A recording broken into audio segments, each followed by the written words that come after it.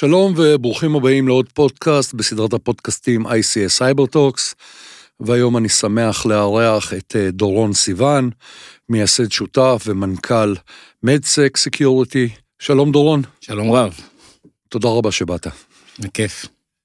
אז אנחנו מתחילים תמיד אותו הדבר, איזשהו כרטיס ביקור קצר, ככה שהצופים, האזינים, ידעו עם מי אנחנו מדברים. אוקיי, אז דורון סיvan, הרבה מאוד שנים בתחום של מחשבים ואבטחת מידע. בהשכלה אני פיזיקאי, למדתי גם הנדסת אלקטרוניקה ותואר שני מנהל עסקים, אבל זה הכל היה בשביל הפן. באופי בפנים אני סוג של מדען כזה, תמיד פיזיקאי. הרבה מאוד שנים הייתי מרצה ויועץ של מייקרוסופט, סיסקו וצ'ק פוינט, והרבה מאוד מכירים אותי עם הספרים שחיברתי בשעתו, את הספר טכנאי PC, טכנאי רשתות תקשורת ואבטחת מידע, ספרים שנמכרו במעל 150,000 עותקים, ובעצם היו ספרים מאוד רשמיים. זה מי שלמד רשתות טכנאי PC, בעבר מכיר אותי מהספרים. זהו, ובהמשך הקמתי את חברת קרונוס עם שותף, ואת חברת MADSEC סקיוריטי, שמטעמה נמצא כאן. זה בריף קטן, נשוי, 3 ילדים, גר בחיפה. יפה מאוד. אז גררתי אותך מחיפה לפה? תשמע, חצי מהשבוע אני בתל אביב, אין מה לעשות, הוויזיט נמצא כאן. יפה מאוד. כן. אז אנחנו הולכים לטפל באיזשהו נושא שהוא מאוד עדין מבחינתי. אוקיי. היות וגם אני יועץ בתחום ה-OT, וגם אתם יועצים, ואנחנו הולכים לדבר לא מעט על הנושא הזה, אז אני מראש אומר שמה שיאמר פה זה דעות אישיות שלנו, אוקיי? וזה כדי לשים את הדברים בתוך הגבולות הנכונים. אני רוצה קודם כל באמת להתחיל עם מה לדעתך דרישות הסף לייעוץ סייבר, ובמיוחד לחברות ייעוץ בתחום סייבר ה-OT. אז אני פשוט טיפה אפשט את השאלה טיפה יותר. אין שום בעיה, בשמחה. אני חושב שתמיד ששואלים אותי במילה אחת, מהי חברת MADSEC, אני אומר חברה טכנולוגית. אני חושב שיועץ חייב להיות מאוד מאוד טכנולוג, ברמה גבוהה מאוד, ולהבין היטב את הסביבה. ולכן אני פחות מתחבר לשטשף שיש בתעשייה, שכל מיני בוגרים קורס של שנה והופכים כבר יועצים, אז קודם כל אתה חייב להבין היטב, ברמה מעמיקה מאוד, את הסביבה שאתה מתנהל בתוכה. רוב האנשים נחשפים מטבע הדברים יותר לסביבת ה-י.טי, אתה גודל בבית עם מחשבים, אתה רואה יותר משרדים, ואז ארגונים יותר גדולים, הרוב לא נחשפים לסביבת ה-OT, ואז הם מנסים ליישם טכניקות של עולם ה-IT בעולם ה-OT, וזה יוצר אי הלימה. כלומר, אתה רואה שאנשים שם, הם לא מכירים את העולם התוכן הזה. עכשיו, טוב שאמרת שאתה יועץ, יש לי הרבה כבוד ליועצים אנשי מקצוע, הידע הוא לכולם, ואני מאוד מעריך גם כן, שאני רואה דוחות של חברות אחרות שהן ברמה גבוהה, כמו שאני מאוד מעריך, האקינג רע, אבל שהוא ניסה ברמה גבוהה. כלומר, אם האקר עשה משהו באמת מתוחכם מאוד, אז אני יודע לתת גם את הרספקט לרמה הזאת. אין ספק. להבדיל מרוב המקרים שהם נובעים מזלזול או ניצול פגיעות כזאת, שזה עבודה די שגרתית. אז אני חושב שמי שרוצה להגיד כל עצמו סוקר בעולם ה-OT, או ייעוץ בעולם ה-OT, חייב להכיר את הסביבה הזאת לפחות 3 או 5 שנים. הוא חייב להבין את העולם של המהנדסים, את העולם של הייצור, לפני שאתה רז ואתה נותן לעצמך את הטייטל. וזה יש קושי היום, בגלל שהלקוחות לא כל כך יודעים לתעדף בין החברות השונות, והאתרי אינטרנט נראים כולם מרשימים. כן. זו הסיטואציה. גם פחות או יותר קופי-פייסט מבחינת יכולות וכדומה. התחלת לדבר על זה, ואני רוצה קצת יותר להעמיק לתוך זה. אנחנו רואים תופעה, ואתה רואה אותה מהסתובבות אצל לקוחות, אני רואה אותה מסתובבת אצל לקוחות, של חברות סייבר אי.טי מסורתיות, שפתאום התחילו להציע גם ייעוץ ושירותים בנושא ה-OT. תופעה מבורכת או בעיה? בעיניי זו תופעה בעייתית. לא כי זה שזה מתחרה, אלא... לא, תחרות זה דבר טוב, אני בעד. נגיד באנגליה זה לא אפשרי. באנגליה הארגון חייב להיות מוסמך קרסט, וכדי לעשות כאלה סקרים ופיתי, אתה חייב להיות מוסמך, יש איזו אישות ברמת המדינה, שקובעת, אתה מוסמך לבצע א' ב' ג'. אצלנו אין כאן בארץ הנקודה הזאת, כי כל אחד יכול להגיד מה שהוא רוצה. עכשיו, תראה, שאתה לוקח חברה שתעשה לך סקר, אתה מבין שהידע מתפרס למספר תחומים. לכן אתה רוצה שיהיו כמה אנשים בעלי רמה באותה חברה. אתה רוצה לדעת שהחברה הזאת עברה סמכות מסוימות. אתה רואה שהחברה הזאת היא מבוטחת בביטוח למקרה שהיא פגעה בך ויש לך אחריות אישית ומקצועית לגבי העובדים. אתה רוצה לראות שהעובדים שם עובדים שנים בניסיון. לי אין שום בעיה להפסיד לי מכרז בחברה שהיא רצינית. אבל כשאני מפסיד מכרזים לחברות של שמירה והבטחה, הבטחת אישים פתאום, אתה רואה חברה שעושה א', ב', ג', ד', פתאום סיף למטה ו', כן, גם אנחנו עושים סקר סיכונים ופיתי. אז זה ניסה כאילו לפעמים יש מין אווירת שכונה, אתה מבין? זה אווירת שכונה, ולפעמים במכרזים זה עובד, אבל בסדר. לי איש מזל, אני בעלים שותף ומנכ"ל של MADSEC סקיוריטי. אני לא צריך לרצות אף דירקטוריון. ולי יש את האמת שלי. ואם אני לא הולך לעשות עבודה טובה, איכותית ורווחית עבורי, אני אוותר על העבודה, ואני הולך עם האמת שלי. ואני חושב שלשוק הזה יחסו לא מעט שרלטנים, שלא מבינים את עולם התוכן הזה, אבל יש מחירים מאוד מאוד אגרסיביים, וזה תופס. קודם כל, ככה, למען הגילוי הנאות, אני לא עושה סקרים. לא, אתה עושה. זה איזשהו קטע שאני נמנע ממנו, בכוונה, בדרך כלל אם אני כבר נכנס, אני נכנס אחרי שמישהו עשה סקר, ורוצים לקחת את הסקר הזה ולהפוך אותו למשהו יישומי. התופעה שאתה מדבר עליה היא תופעה מוכרת, זאת אומרת, אנחנו נתקלים המון במצבים שבהם מתמודדים על איזשהו עבודה אצל לקוח, במקרה שלי זה יכול להיות ייעוץ, או כל דבר דומה, במקרה שלכם באמת הנושא של סקרים, ואנחנו רואים מספרים לא הגיוניים. אני חושב שכבר דיברתי על זה פה, על איזושהי חברה שפנתה למכר שלי, חברה בינלאומית עם נדמה לי 14 אתרים מסביב לעולם, או משהו כזה, וביקשה ממנו מחיר לסקר, חברה מאוד מסובכת מבחינת המבנה וגם המפעלים שלה, והוא באמת שם שם איזשהו מספר שנראה לו מספר הגיוני, זאת אומרת, ואז הוא מספר שהוא דיבר עם הלקוח, והלקוח אמר לו, קיבלתי הצעה ב-50,000 שקל. עשיתי חשבון מהיר, אמרת לו, תקשיב, לפי החשבון שלי זה בערך שקל לשעה, זאת אומרת, אני לא יודע איך מחשבים אפילו את המספרים האלה. עכשיו, אנחנו נתקלים בזה המון. ובגלל שהפודקאסט הזה פונה מעבר לאזור המיידי שלנו כמובן, שזה האנשים של הסייבר, הוא גם פונה למנכ"לים ול-CXO בכלל.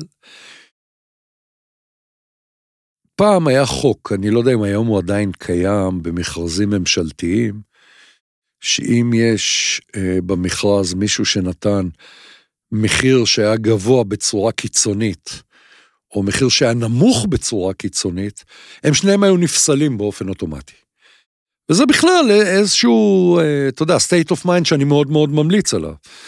כי אני אומר, בסדר, אתה יודע, אם הגישו לך 3, 4, 5 חברות הצעות, אתה צריך לראות, אני מניח שבסופו של דבר, הן אמורות להסתובב סביב אותו מספר. אתה יודע, take it or leave it, לא יודע, 10,000, 20,000, לא יותר מזה. ופתאום אנחנו נתקלים באמת בתופעות של, הראה לי לקוח, הצעה שהוא קיבל מאיזשהו ספק. שאלת לו, תקשיב, ספקים לא מפסידים כסף. המשמעות היא שהוא ימצא את הדרך להשחיל לך את זה במעלה הדרך. פעם, בזמני, שעוד היה לי שיער, היינו קוראים לזה שושים. הנושא של שינויים וכדומה, ושם היה הכסף האמיתי של הפרויקטים. אז כל התופעה הזאת, ובאמת, אני אומר לכל מי שמקשיב, וגם אם זה מחברות שנותנות את השירותים האלה, או רוצות לתת את השירותים האלה, תהיו הגיוניים. כי אחרת, חבל. זאת אומרת, זה גם שורף, זה גם שורף אותנו. שתי שאלות, שתי תשובות. אחת, רוב המכרזים הגדולים והממשלתיים, התמחור הוא 70%. כלומר, כדי שלא יהיה נעימות, הם קוראים לזה משתנה, כאילו פי. כן. אז הפי זה 70% מהמחיר, ו-30% זה האיכות. אז זאת אחד התיעדוף מה מצפים שאתה עושה. בסדר? אז ולזה, תראה, זו מדינה חופשית, אתה יכול לבחור איזה מכרזים אתה ניגש, וזה בסדר גמור. אבל בוא נלך שנייה אחת טיפה של האחורה, טוב? שלקוח מזמין סקר סיכונים. סקר סיכונים רגיל. מה הוא מצפה לקבל? כי אין סטנדרט בשוק, ואתה יכול להזמין סקר סיכונים מ10 חברות בארץ, ותקבל סקרים שונים לחלוטין. סביר מאוד להניח. אז ברגע שאין אמת מידה מסוימת, אז בעצם כל סכום הוא אפשרי, בסדר? אבל כשאתה בא, ואתה מתחיל את הסקר אצל הלקוח, סתם אני אתן לך דוגמה, טוב? ואני אומר לו, אני רוצה להיפגש עם המנכ"ל, ועם הסמנכ"ל כספים, ועם הסמנכ"ל משאבי אנוש, ועם המנהל המפעל. הוא אומר לי, למה? אתה תבין, למה אתה בהמשך, למה? אני חייב להבין את המיין ביזנס ואת התהליכים העסקיים, לפני שאני בכלל מתחיל לדבר. וכל אחד מהם אני רושם את הדברים שהוא מספר לכל המשאבים. ואחרי זה כשאני מגיע לדבר עם המנהל אבטחת מידע, אני קודם כל רוצה להבין בכלל מה הטופולוגיה של הרשת, איך הוא בנה את הרשת מבחינת סיגמנטציה. לא רוצה לראות שום firewall אותו. אני עדיין אמצא ב-high-level. ה-high-level זה לוקח טיפה את הזמן, אחרת ההמלצות הן המלצות שטחיות, אין עומק, הבנת? אתה לא צריך להביא אותי כדי להגיד לך שחסרים לך עדכוני מערכת. בוא, נו. עדכוני מערכת, או רולים, כן. חסר נק, חסר DLP, חסר, עזוב, נו, אתה לא צריך את זה. תוריד משהו, תרשום את זה לעצמך. אתה רוצה אותי, כדי שאני אדע להגיד לך מה אתה צריך ואני תעדף. בגדול. אני אגיד לך מה אתה צריך ואני תעדף. עכשיו, אסמך מה אני עושה את זה? עם כל הכבוד לניסיון שלי, יש רגולציות כמו שניס. אז אתה מצפה לראות שבן אדם עשה סקרים, על סמך מתודולוגיה בינלאומית, והמצאים בניים באותה צורה, והוא עשה את כל הדברים האלה. אי אפשר לבצע כזה דבר בחצי יום עבודה. לא, אין ספק בכלל. אבל כשחברות באות אומרות לך, אני רוצה שתעשה לי סקר ספקים, בסדר? שיש לי 50 ספקים, 100 ספקים, ואז הוא אומר, אוקיי, מה אתה רוצה לעשות? אנחנו צריכים לעשות סקר ספקים. טוב, אז היא רוצה שאני אשלח את הקובץ הזה ל-50 חברות, והם יחזירו את התשובות עם מולה. אני לא לוקח כאלה עבודות. הבנתי, ואז אתה ממלא אקסל, בשביל זה צריך אותך. לא צריך אותך בדיוק. אז אני אומר לך, שבתור ישראלי, שאוהב את המדינה, אוהב את המערכת, וכשיש לך דירה, אני מרגיש כאילו מין סוג של פגיעה אישית כזאת. רוב המתקפות שאני רואה, אין בהם ממד גאוני. כלומר, זה תמיד כזה, עוטפים את זה בכל מיני עטיפות כאלה רומנטיות, תקפו אותנו רוסים, תקפו אותנו סינים, תקפו אותנו איראנים. כן, אני על זה דיברתי כבר. אבל כשתכנס לקובץ, זה פגיעות רגילה. היו עולים את זה בפיטי רגיל. כן. אתה מבין מה אני אומר? כלומר, אני אומר שרוב הפגיעות היה אפשר לחסום אותם, היה אפשר לעצור אותם. אני לא אומר לך על פישינג מתוחכם בגאוני, אני לא אומר לך על שימוש בזירו דיי, שזה אין לך מה לעשות, אבל יש לך, כי אתה עושה מעגלים. ברור. אז אני חושב שבאופן עקרוני, זה המדינה הולכת ומשפרת, אני בכלל באופן עקרוני מאוד אוהב רגולציה. אנשים לא אוהב, ואני אוהב שיש רגולציה, אני חושב שהרגולציה מכריחה את הלקוחות, להבין שהם צריכים נדרשים, וזה גם קובע איזשהו סדר ואיזושהי תבנית. תראה את העולם שחשמלאי, לעומת העולם של מחשבים. מחשבים, כל אחד יכול לכתוב מה שהוא רוצה, נכון? בחשמל זה לא עובד ככה. אתה חשמלאי, אתה טכנאי, אתה הנדסאי, אתה צריך את זה, אתה צריך זמן ניסיון, זמן עבודה, אתה לא יכול עכשיו לכתוב תוכנית כזאת מי יודע מה, אבל להגיד מחשבים זה לא ככה. כל אחד קורא עצמך שהוא רוצה. עברת איזושהי מבחנים, עברת איזושהי רגולציה מסוימת. עכשיו, אני אומר את זה לפי המנכ"ל, אבל תקשיב, אתה מבין שאם אין לך מאגרי מידע ואתה צריך לרשום אותם, לא רשמת, אתה הבעלים, אתה האחראי על זה, וזה פלילי, אתה מבין מה שאני מסביר לך? כלומר, אתה אומר, אני לא אעשה מאגרים, אבל בסופו של דבר, אם יהיה פגיעה, אתה תהיה אחראי אישית. נכון. וזה התפקיד של הרגולציה, שברגע שעושים את הרגולציה, אנשים מתחילים להבין ולהפנים את זה. בסדר? תראה, אני לא בא לקטר על תחרות, תחרות זה דבר טוב ותביא שיהיה, בסדר? מסכים איתך. אני רק אומר, אנחנו חיים טוב ועובדים מאוד יפה, ואני פשוט חושב שיש לקוחות שיודעים להעריך את זה, ויש לקוחות שיותר קטע ממשלתי, שברגע שאתה רואה שמכרז הוא 70-80% מחיר, אני מראש לא ניגש. זה לא ברמה שצריך לגשת כזה מכרז. אתה דיברת מקודם באמת על הנושא של פיטי, ואני רוצה פה ככה לשמוע את דעתך. קרה לי כבר המון פעמים שבאים אליי לקוחות ואומרים לי, תקשיב, אני רוצה לעשות פיטי. ואז אני אומר להם, סקר עשית? כאילו, לפני שאתה רץ לפיטי ועניינים, בוא תתחיל בסקר, תעשה את המיפויים הנכונים, תעשה את המיפויים העסקיים, כמו שאמרת, תעשה הרבה מאוד פעולות, על מנת שבסופו של דבר יהיה לך דוח. הדוח הזה זה דוח שמטרתו בסופו של דבר זה לגלות את הליקויים, ולאפשר לך לתקן אותם. ואז תלך ותעשה פיטי. לעשות פיטי מראש, אז גיליתי 10 דברים ו5 דברים לא גיליתי. מה זה יעזור?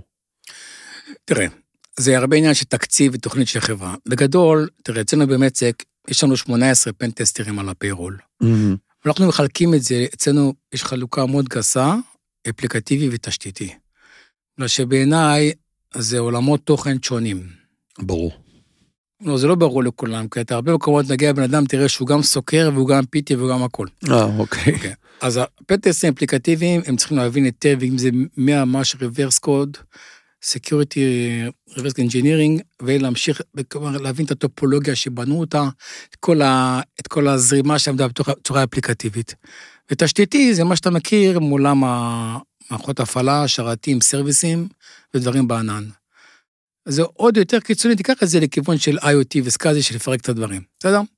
עכשיו תראה, יש מקומות שצריכים, נגיד, הרבה מאוד אפליקציות, אז הם לא בכך צריך לעשות סקר, גם הם עושים ממש ככה סקרים אפליקטיביים. אני הייתי מאוד ממוקד ב-OT, אז בסדר. תראה, בעולם של ה-OT, כמו שאתה יודע, אתה בדרך כלל, הלקוח לא ייתן לך לבצע ממש פיטי לבקר עצמו. גם לא נעשה. לא, אפשר לעשות את זה. יותר בקטע של רד טימינג, אני מניח. לא הייתי קורא לזה פיטי, כי דברים צריכים להיעשות ככה לאט לאט, ובשליטה. זה לא שאתה מרסס עכשיו, ורוצה לראות מה נכנס. כן, אבל תראה, בדרך כלל שמקשים איתנו לעשות פיטי בעולם של ה-OT, אז יש כל מיני כיוונים. כיוון אחד, דוגמה יהיה, לראות אם אפשר להגיע מה-ה-IT ל-OT. זה כולם רוצים לראות, ובהמון מקרים זה אפשרי, בגלל שיש לך המון שירותים שהם שירותים דואליים, זה יכול להיות נגיד מדפסת, שחיברו אותה עם 2 כרטיסי רשת, אפרופו מדפסת, זה דבר שאנשים מתעלמים ממנו, אבל מדפסת זה שרת לכל דבר. יש לך שם דיסק, וזה גם לפעמים זה user באקטיב דירקטורי, שיש שם פרינטר אופרטור, שזה יוזר עם הרשאות גבוהות, אנשים מתעלמים מזה. אנשים מתעלמים מזה שהרשת של המצלמות, היא מגיעה גם ב-ה-ITי וגם ב-OT, לפעמים הרשת של השעוני נוכחות. כלומר, אנשים מאוד חיים באיזה אידילה שהם הפרידו את הארגונים, אבל לא תמיד הם באמת מצליחים להפריד את זה כמו שהם חושבים, והעובדה שלנו בדרך כלל בפיטי כן מגיעים. עכשיו, כדי להשבית רשת של OT, אתה לא חייב באמת להשתלט על הבקר, אתה רואה להשתלט על העמדות של המחשבים של המהנדסים. נכון, על העמדות ההנדסיות, על ה-HMI, לא חסר. כן. אבל מה שכן, כמה חברות אתה מכיר בארץ שיכולים באמת לעשות פיטי לסביבת OT, שיקחו בקר, ילמדו אותו וינסו לפרק ולעשות משהו פנימה. לא הרבה. כן. כמה אתה מכיר חברות שיקחו בקר IoT ששמו באיזשהו מקום של פעילות מסוימת, לא משנה מה, ופירקו את הבקר, פרקו את הבקר, והלחימו פנימה, והתחברו לבקרים של היועט, והוציאו את הצ'יפ, והוציאו את הפלש מתוכו, ורצו לראות אם יש משהו עוין בפנים שהוא משדר החוצה. את זה אף אחד לא עושה. אנשים קונים מערכות IoT כאילו אין מחר. קונים מערכות מכל דבר שהוא, אתה לא יודע מתי end of life שלו, איך עושים לו עדכונים, איך עושים לו שדרוגים, הארגון מרוסס ומלא דברים, אבל לקיים באיזה סרט שבשם עוד דיודה, בין ה-ה-T ל-ה-T, שהדיודה הזאת נפתחת מדי פעם כדי להעביר קבצים פנימה, בוא, בסדר? אז אני יכול לשים בתוך הרשת של ה-ה-T, זה משהו שמשימה מתוזמנת, שכל כמה זמן יעשה להגיע לרשת של ה-ה-T, אנחנו עושים את זה בתרגילים שעושים רייטים. מתי שוב, אם ה-ה-T הזה כן נפתח החוצה, כי סתם תכף דוגמה, למשל ברשת ה-ה-T, יש לך נגיד סביבת מפתחים, טוב? תחשוב על סיטואציה כזאת, יש לך מפתחים ברשת של ה-ה-T, מה הם עושים? הרי הם מפתחים תוכנה, יש להם קוד פתוח, הם צריכים לבדוק, האם הקוד פתוח הזה לא יצאו לו פגיעות, נכון? איך הוא יעשה את זה אם הוא מנותק מהאינטרנט? איך הוא עושה אם הוא מנותק מהאינטרנט? אבל הוא צריך מדי פעם לפתוח ולהוריד פנימה עדכונים, אז הוא כן פותח את הרשת, אז הוא כן מעביר דברים, אז הוא מעביר דברים של הלבנה, לפעמים זה מצליח, לפעמים מפצים גדולים מדי. כלומר, אתה לא באמת, אם זה לא משהו ממש מבוקר ברמת מדינה, אתה לא באמת יכול לעשות כזו הפרדה. ולכן יותר קל להגיע לזה. יותר ממה שאנשים חושבים, ורוב המקומות שמזינים פיטי למערכת סקדה, לא מרשים לנו לעשות את זה. כלומר, התחושה היא, אל תיגע, אל תעשה, אל תנסה פנימה, מהחשש. תראה, רוב החברות ה-ה-T בארץ לא עובדות 24/7, הם רובם לא עובדים בסופי שבוע, אתה יודע? לא כולם עובדים כל הזמן. נכון. אז עושים עוד הרבה פרויקטים כאלה, נגיד בלילה, עושים הסביבה מאוד מבוקרת עם המהנדסים. יש לנו, נגיד, דוגמה, ספר, יש לנו שירות מאוד חזק, שאנחנו עושים לארגונים מבדקי דידוס. אבל אני מדבר איתך על נפחים שלא סטנדרטיים, שזה בסביבות 150-180 ג'יגה. בסדר? כלומר, אנחנו יכולים להקריס את הארגון. בסדר? עכשיו, אתה עושה את זה בצורה הדרגתית, אתה עולה 10, 20, 30 מול המהנדסים מול הכל. זה המון בדיקות כאלה, אתה מצא אותם בלילות, כדי לא לפגוע במערכת עצמם. אבל יש ארגונים בארץ, שאני יכול להגיד לך שהם באמת מוגנים היטב, הם מותקפים. אתה בא, אתה רואה את הפיירול, אתה רואה בלוגים שם, חבל לך על הזמן. אבל הארגון מוגן כמו שצריך. נשים לתקוף אותו. אני מת על כאלה פרויקטים, אפרופו. אני חולה על ארגונים שממש מסובכים. בסדר? אני אוהב כאלה דברים. אז תוגמה... זה האתגר. כן, אני אוהב, נגיד, אתה מגיע לארגון ויש לו 150,000 יוזרים באקטיב דירקטורי. כמה כאלה מקרים אתה מכיר? או שאתה מגיע לארגון ויש לו 80 ראוטרים בכל העולם במבנה של BGP, תחשוב תבנה הבטחת מידע. זה פרויקט מעניין, זה לא, אוקיי, יש לו 20 מחשבים והוא לא עשה נק. עזוב אותך, אתה צריך בשביל, אל תקרא לי כזה פרויקט. אבל כשזה משהו כזה גדול ומורכב, ואז רוצים אותך כיועץ הבטחת מידע. כאילו לך, תקשיב טוב דורון, קח כמה כסף שאתה רוצה, קח אספרסו, מזגן קר, הכל סבבה, תלמד את כל החומרים, תבנה את האסטרטגיה שצריך. אל תבזבז את הזמן למכור לי פיירול כזה או פיירול כזה, אל תבזבז את הזמן להגדיר את זה. אני לא רוצה, אני אמצא לזה אנשים, יש לי. אני רוצה שמישהו יבנה את האסטרטגיה. למה אני לא רואה מישהו שבונה אסטרטגיה שהבטחת מידע, כמו שצריך שאני יכול לקבל תשובה ברורה, לא את הסרטוט המטומטם הזה כל פעם של הרשת, שזה ה-IP וזה זה, וכמה וילנים, והכל נקע בפיירול. לפעמים אתה בא לפיירול, אתה רואה כל כך הרבה סתירות לוגיות, כל מיני עטיפות, ואז תשמע, זה בירושה, הוא בא לפניי, מה זה מעניין אותי? לא, מה שאני בא להגיד לך זה שמה שמפריע לי תמיד זה שזה כאילו מלא פלסטרים כאלה, הבנת? אני כאילו רוצה לבוא לאיזה ארגון, ולהוריד את הכובע. להגיד, בוא, תקשיב, הבן אדם הזה, מלך, יש פה אסטרטגיה, מלך, הבן אדם הזה מבין מה הוא, ויש כאלה. יש כשאתה בא, ואתה רואה שהבן אדם מבין מה הוא מדבר, את כאילו, ואז מה שקוראים, אני נותן לו כבוד, מלך הסקר. אני רואה, הבן אדם הזה ישב, ולומד, מבין ברמת הפרוטוקול, והוא יכול להסביר לך בפיירול ברמת הרול, מה הוא עשה, הבנת? ולא סגר לי זה משהו, כל מיני שטויות כאלה של אקססטיס, בינינו, רוב הפיירולים לא מוגדרים כמו שצריך. רובם המכריע. נכון. אתה קונה מודולים, אתה לא שמת כמו שצריך, אתה... נגיד שיש לך אייר, אתה מאוד אוהב אייר, סבבה? אתה עכשיו קראת דורון, יש אייר רשימות חמות, הגעתי לך, נגיד חלף יום, סבבה? ברוב הפיירולים, הלוגים נמחקו, אתה יודע את זה? כי הם מחזיקים יום אחורה. באמת? מפסיע, נכון? ככה זה הדיפולט, ברובם, יום אחורה. לך דומיין קונטרולר, תנסה לעקוב אחורה, אם עושה מלא לוגינים, אז זה 6242, 6246, כאילו, אבל בווינדוס שאתה עושה לוגין, זה 8 פעולות בכל ונדוג. אתה מגיע, אין לוגים. אתה בא תרים לצוות, אתה תגיד, שמע, אני רוצה לחזור 3, 4, 5 חודשים אחורה, אי אפשר, אין לוגים. זאת אומרת, אין פורנזיקה. אין פורנזיקה. הוא אומר לך, תקשיב, שיש שתי שאלות פשוטות, כי אני קורא לך, דורון, שתי שאלות. אחת, מאיפה פרצו לי? ושתיים, מה הוציאו לי? ואני אומר לו, אי אפשר לתת לך את התשובה הזאת, לצערי הרב. אני יכול לספר לך סיפורים, אני אפיק לך דוח מדהים, אי אפשר. למה? כי אתה לא רציני, עשית עבודה לא מקצועית, אין לך שום לוגים, ועכשיו אתה צריך לשלם את המחיר.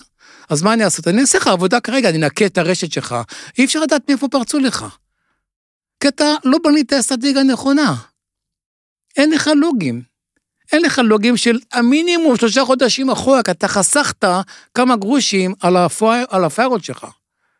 והגיעו לך לגיבויים שלך, כי אתה אדם לא מקצועי, ולא עשית הפרדה לרשת של גיבויים שלך, ואתה הוצפנת כי אתה לא מקצועי. אבל אתה לא תגיד את זה ללקוח, אבל אתה הוצפנת כי אתה לא מקצועי, או שהבוס שלך לא רוצה לשלם את זה. עכשיו, זה היתרון של סקר סיכונים. כשאני עושה סקר סיכונים לארגון, אני לא חייב כלום לארגון הזה, נכון? נכון. אני בא לבוס, תקשיב טוב, אני היום, מחר אני הולך. המצב לא טוב. קל מאוד יפרוץ אותך, ואתה תקבל נזק של בערך 20 ימי השבתה. סתם לצורך העניין. אם תמלא את האקסל הזה שאני רושם לך אותו פה, הסבירות תראה משמעותית, ומקסימום יהיה לך השבתה 3 ימים. שזה סופר משמעותי. אז מה אני אומר למנהל רשת של עדי? תקשיב איך אני ניהלתי את הדו-שיח הזה. אתה בא אליו, אתה מפחיד אותו. אני אומר, קח את הפוג, את הענן של הסייבר, תעשה אותו אקסל. אתה נמצא פה, תבוא לפה. אז הוא אומר, רק שנייה, כל יום שלי, נגיד, זה 2 מיליון שקל, אז אתה אומר לי, אתה מוריד לי מ-10-3, אתה מוריד לי 17 ימים, זה 34 מיליון שקל. מה צריך לעשות בשביל זה? 15%. מה? 15% מהסכום הזה. תעשי. אני לא ממכור לך כלום. אני לא מוכר לך כלום, כי אני יועץ. אני לא ממכור לך שום, אני אגיד לך מה אתה צריך לעשות, את הפונקציות, תפנה לרכש. זה שכל, ואז המנכ"ל מבין עניין, ואפשר לבנות איזושהי תוכנית מסוימת, הבנת? ואני בונה לו את הארכיטקטורה כמו שצריך, ואתה מבין את האקסל, הבנת? ואני אמשיך לכוח הבא, אני לא אינטגרטור. נכון. אבל את זה, הלקוחות רובם לא מבינים. מתי הכסף נפתח? אחרי שעבר אירוע היער, אתה מבין? ואז זה מין פרטאץ' כזה, ובלגן, וכסף נשפר, ועוד פלסטרים, ושיחות עם הדירקטורון בלילה, והוא מפחד על המניה, והגנת הפרטיות. יש חברות שעושים מזה כסף, שהם אוהבים את הדבר הזה. תראה, אני אתייחס למה שאמרת בשני היבטים. אחד, סיפור אמיתי. לקוח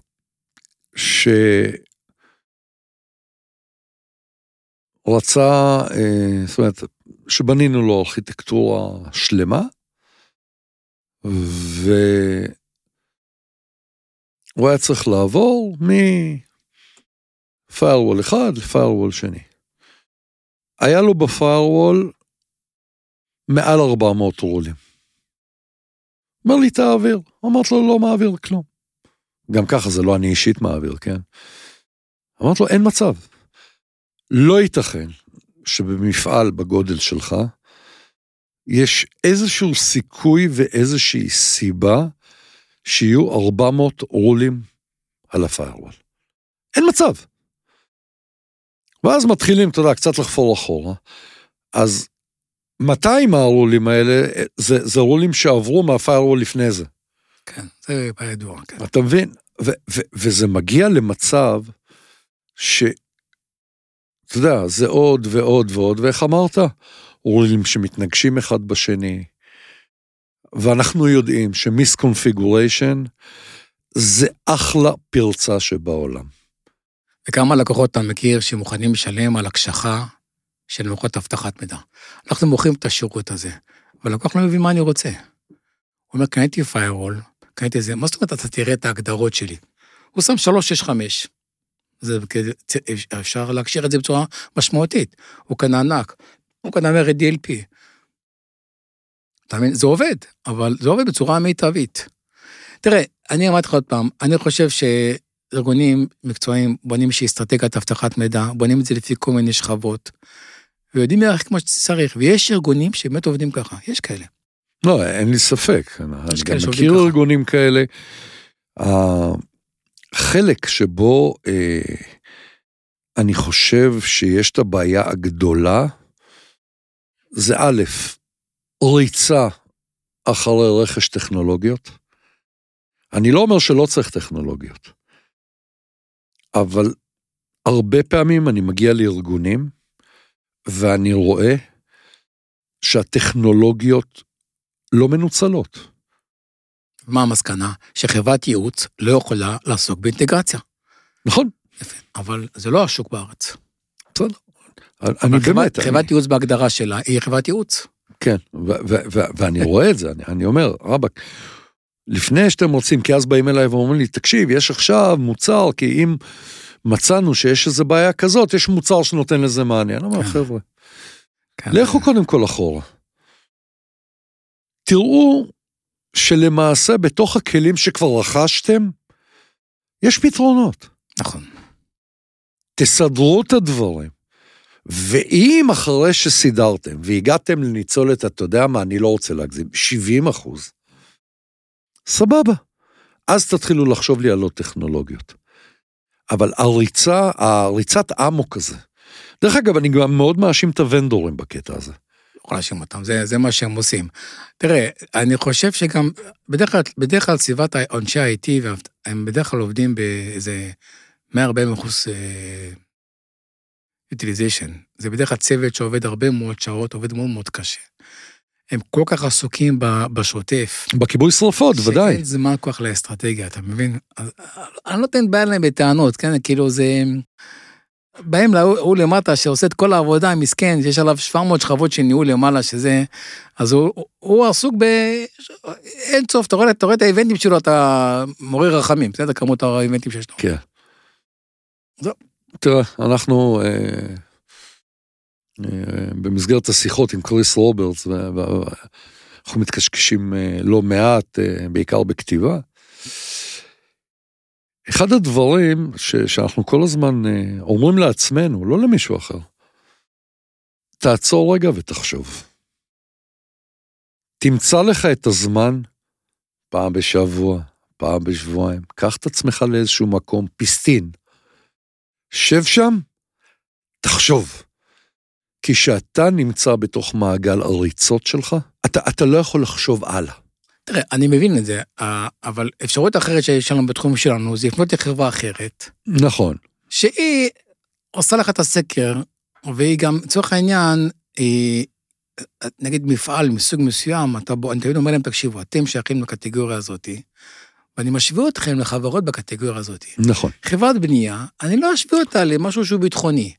כלומר, צריך איזשהו רציונל, חברה שהוא בורסאית, כלומר, אתה עושה את ההתאמה, אני אומר למנכ"ל, תקשיב, ככה בתחום שלכם, זה מה שמקובל, זה מה שצריך. אם אתה עושה פחות מהמקובל, ואז אפשר לבוא לך בטענות, שאתה לא פעלת כאן נדרש. אני לא מבקש לך דברים שהם לא הגיוניים, זה בסדר גמור.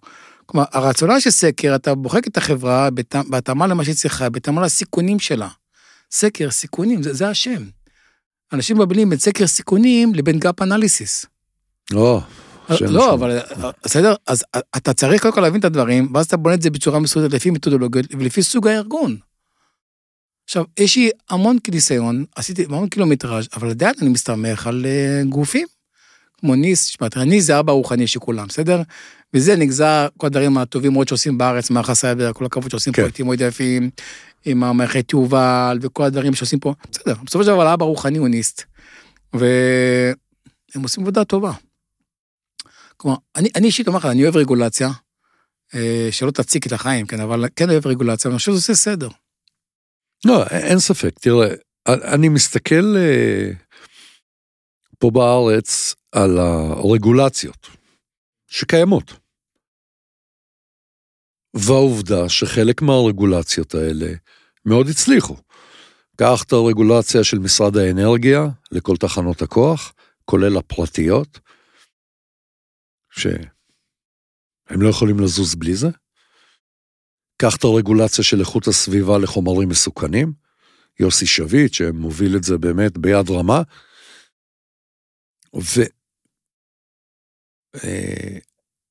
העניין הוא שזה רגולציות שיש להם שיניים. אוקיי, זה של האנרגיה שהם יותר שיניים, כן?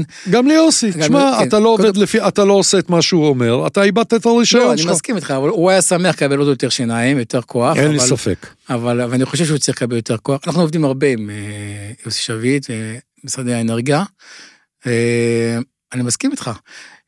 יש מקומות אבל שהגופים הם בינלאומיים, ואז לדוגמה הם רוצים משהו שיותר, כי יש לנו סניפים בכל העולם, אבל כאן בארץ זה כן עוזר. אני רוצה להגיד לך שכשהקמתי את MADSEC, אז הייתי עושה סקר סיכונים מה שאני רוצה, וגם הפיתי מה שאנחנו רוצים, והייתי לקבל רשימת ממצאים. והשוק הזה מאוד התבגר בשנים האחרונות. כלומר, נדרש, גם בפיתי, נדרש לראות את הלטרל מובן, גם בפיתי אפליקטיבי, מצפי בכלל שאתה תוכל לעזור למפתחים, בתכנון יותר מובטח, כלומר, לאט לאט אותם פנטסטרים, אפילו להיות מעין סוג של DevSecOps כזה. נכון. וגם בעולם של הסקרים, הם מצפים לך שאתה תוביל את התהליכים של ההבטחה, כלומר, הדרישה היום, דרישה הרבה יותר גבוהה. זאת אומרת, הרמה יותר גבוהה מה שהיה פעם, נדרשת. אני אוהב את זה. והנה, בוא ניקח עוד דוגמה, את הנושא של הגנת הפרטיות, ה-GRC, אוקיי? אנשים לא מבינים את השינוי המהותי, החוק הגנת הפרטיות, כמו GDPR, סליחה, כן. כן, לא מעניין אותו אם הארגון שלך נפגע. זה בעיה שלך אם הארגון שלך נפגע. זה להגיד, מבדיל מאיזו וכל אלה. אותה מעניין אם המידע הפרטי זה הלאג. וזה שינוי פוקוס, שאנשים לא כל כך שמים לב לדקות הזאת.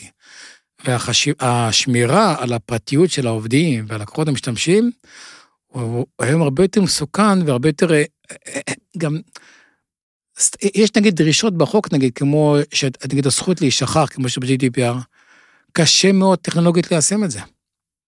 המידע עליך נמצא כל כך הרבה מערכות, כלומר, לאט זה יתפוס, אבל זה רגולציה מסוג שונה, שתוקף את הדברים בצורה שונה.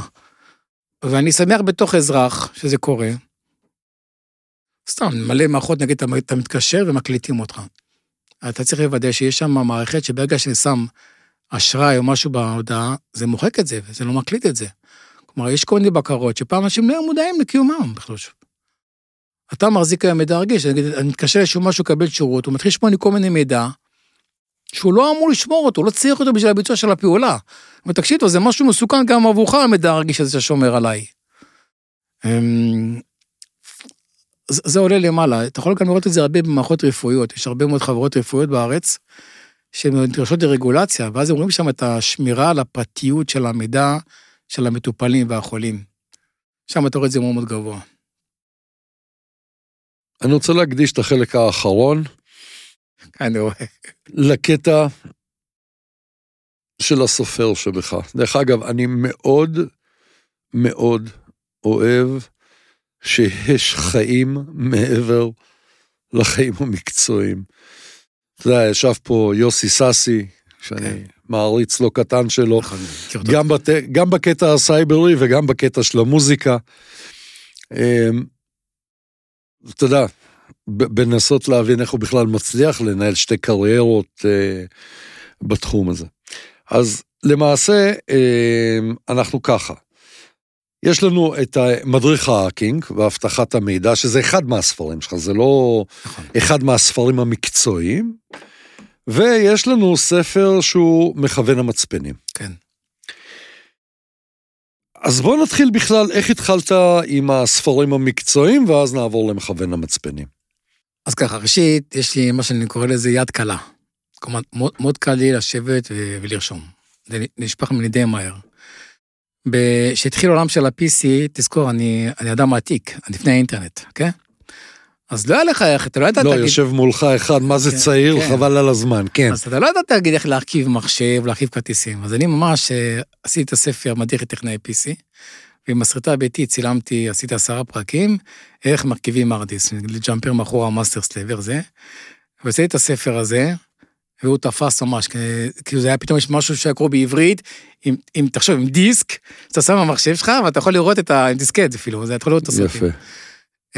אני מאוד אהבתי את זה, הספר הזה יצא ב6 גרסאות, 6 מהדורות, לאחר מכן התחיל לצאת כל נושא של תקשורת מחשבים, או זה אם אתה זוכר היה נובל, נובל, אז עשיתי ספר שהיה לי הכי קשה, ספר המדריך טכנאי תקשורת, 850 עמודים, שחייתי שם ווינדוס ולינוקס וסיסקו והבטחת מידע, המון דברים.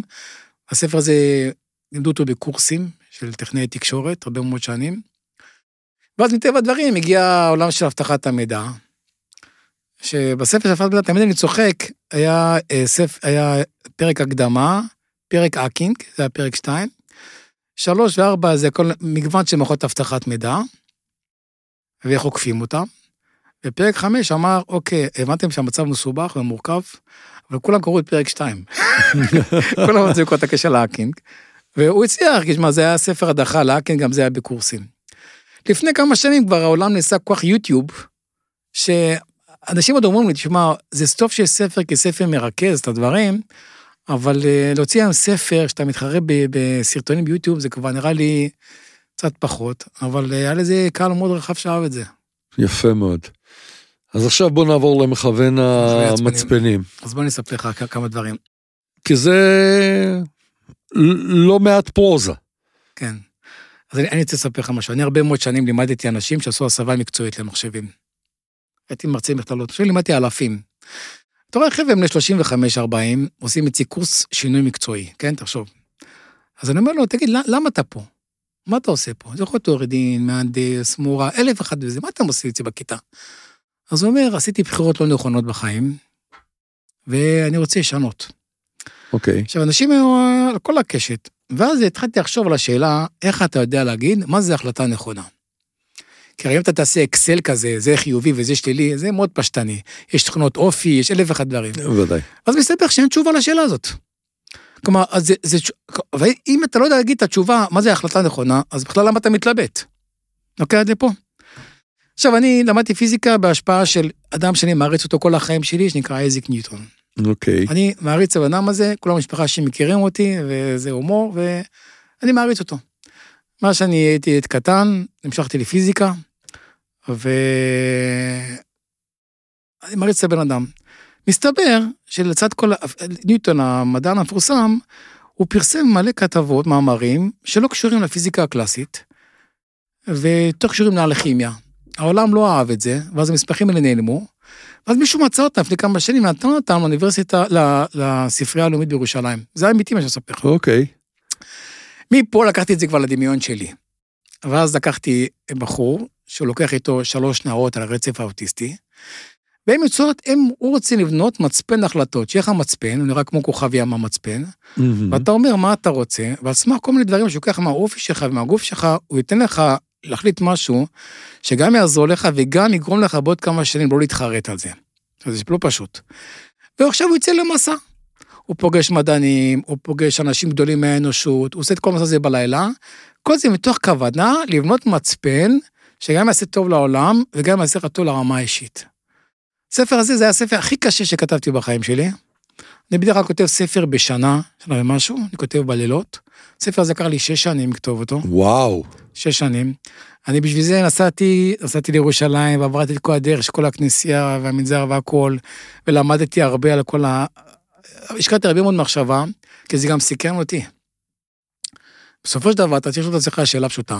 האם מה שאני עושה, האם קיבלתי החלטה נכונה? ורגע שאתה מבין שאין לך תשובה חדה לזה, זה גורם לך למין איזשהו זעזוע. כאילו, מה קורה? ואני ניסיתי לבנות איזשהו מצפן כזה, זה מאוד יומרני. עמוס שפירא, הוא עכשיו רץ רשות העיר תל אביב, אז הוא עבר על הספר שנתן לי עליה המלצות, אז הוא כתב, אתה מבין מה אתה אומר? מה? הוא אומר, אתה אומר, בני אדם, תפריטו את דרך קבלת ההחלטות שלכם, כי אתם לא טובים בה. האדם יכול להיות מבריק, גאון, אבל הוא קבל החלטות לא נכונות, שפוגעות בו בכולם. כאילו, תחשוב, זה כאילו מדהים, אין הלימה. זה לא מחייב. אז מה הוא אומר, תוציאו את זה החוצה לגוף חיצוני. מה שאמרנו מקודם. יועץ חיצוני. בדיוק. אבל בעיה שיש הרבה, אז לכן המכוון הזה הוא מנסה לשלב את כולם, הוא כאילו בונה איזה אלגוריתם, שרכז כל הדברים יעשה את זה. זה הספר, הוא ספר יומרני מאוד, והוא מבסס, יש בו גם חלקים של פיזיקה, וגם חלקים שבתוך הארץ. יש לי איזה חלום פעם, לעשות מזה סדרת טלוויזיה או סרט, אבל אני לא בכוח בברנג'ה הזאת. אבל... חכה. אז זהו, זה הספר הזה. יפה מאוד. אני הולך לקרוא אותו בשקיקה, אני כבר אומר לך. זה עולה $99 מצפן, אם אתה רוצה? סתם, אני צוחק. אין לי בעיה. כן. זהו. דרך אגב, אתה מתייחס לזה בתור תחביב, או קריירה נוספת? תראה, התקופה שגם התפרנסתי מזה, כי מחאתי ספרים, אני עדיין כותב, אבל יותר לעצמי, באופן אישי, כל המשפחה. אני פשוט, היד קלה, אז נגיד אני ברכבת, נגיד אני צריך איזה ניצוץ, איזה משהו שאני אראה, שיקרה, שיגרום לי לכתוב. איזה יופי. רוב החוות דעת הן טובות, בדרך כלל. חוץ מזה, אני מאוד אוהב גם לטייל בעולם. אז זה לא פלא שאתה אוהב סקרים, זה לכתוב. אני מאוד אוהב לכתוב את הסקרים. אני אומר לך את האמת, זה קטע מוזר, אבל אני מאוד אוהב את העבודה שלי. זה לא מוזר, אני חושב שזה השאיפה, לעבוד במשהו שאתה אוהב. היה לי את חברת קרונוס, כמו שאתה יודע, קרונוס סייבר, שהקמתי עם מתן, הזוג השותף שלי, שזה, אנחנו היחידים בעולם עם פטנט רשום על השם שלנו, של אוטומטיק PT.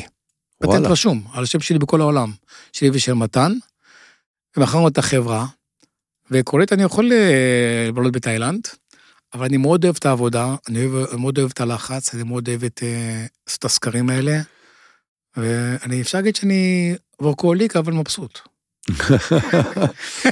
תשמע, כולנו כאלה, ולא יעזור כלום, ובסופו של דבר, דווקא הקטע שאתה אוהב את מה שאתה עושה. כן. זה המנוע האמיתי. נכון.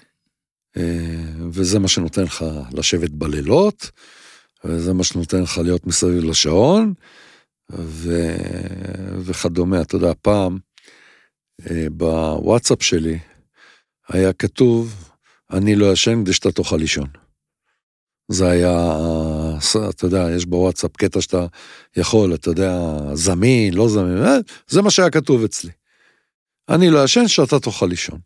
זה היה בשביל לקוחות כמובן. דרך אגב, האמנתי במה שאמרתי, וזה גם היה די מציאותי. אז תראה דורון, אנחנו כבר כמעט לקראת הסוף. עבר מהר. נכון. בוא תנסה להגיד לי, מה היית רוצה שהצופים מאזינים יקחו איתם מהשיחה הזאת, הדברים שאתה רוצה לתת עליהם את הדגש ואת ההבנה. אני חושב שאפשר להערך בצורה טובה למתקפות סייבר. פשוט צריך ייעוץ מקצועי ברמה גבוהה, ייעוץ אובייקטיבי, זה אפשרי. כל הנושא של הסייבר, יש לו הרבה מאוד עילה שהיא לא רלוונטית, בסופו של דבר אפשר להכסיל את זה בצורה מאוד מסודרת. זה מה שאני חושב, לפנות לחברה אובייקטיבית, שעשה לך סקר סיכונים מקצועי, וכמובן לקרוא עם זה את ההנהלה. כן, וצריך לזכור שסקר לא נועד רק למען הסקר. דרך אגב, יש חברות שגם את זה ראיתי. לא, יחד עם, תמיד הסקר מגיע כ-PDF, ולדו אקסל, מתועדף, אז עושים שיחה בסוף עם הלקוח. כן, לא, אבל אתה יודע, יש כאלה שאומרים, טוב, תשמע, דרשו ממני סקר, בוא תעשה לי סקר. וראיתי את זה. אוקיי, כן, זה קיים כאלה, אבל אני חושב שיש לנו שם טוב, אנשים מכירים אותי ואת החברה, ואני טיפוס אופטימי מטבעי, שבע רצון בגדול, ואני חושב שאנחנו עושים עבודה טובה, אני מאוד אוהב מה שאנחנו עושים, ואני מאחל לעצמי עוד הרבה שנים ככה. יפה מאוד. ואני רק רוצה לסכם בשתי מילים ולהגיד, קודם כל, יש חברות סייבר טובות בישראל. נכון, נכון מאוד. בסדר? זאת אומרת, אנחנו איפשהו קצת, עשינו פה קצת שחור אולי, אבל יש חברות מצוינות, מסכים איתך לחלוטין. יש חברות שיודעות מה הן עושות, זאת אומרת, זה לא, אנחנו לא נמצאים במדבר. והדבר השני, ושאני מאוד מאוד אומר את זה כל הזמן, ורוצה שזה ייכנס לראש. התקפת סייבר, זה לא אם, אלא מתי. וגם אם אתה תתגונן הכי טוב בעולם, סביר להניח שזה יקרה. אממה, אם אתה תהיה מוכן, ואם אתה תהיה במצב שאתה זה ששולט במה שקורה, סביר להניח שתצא מזה יותר מהר. זה לפחות התפיסה שלי. כן, אני לוקח את זה צעד אחד קדימה, אני חושב שאתה אנשים כל הזמן מותקפים, זה לא מתי, אתה כל הזמן מותקף, אבל המערכות ההגנה שלך עוצרות את זה, וברגע שאתה עושה איזושהי טעות, זה משפיע עליו. נכון. תסתכלו בלוגים. תסתכלו בלוגים. דורון, תודה רבה. היה ממש ממש כיף ומעניין. תודה רבה. גם לי היה מאוד מעניין. ויאללה, עוד ספר. ייקח קצת זמן. 100%. אוקיי, ביי. ביי ביי.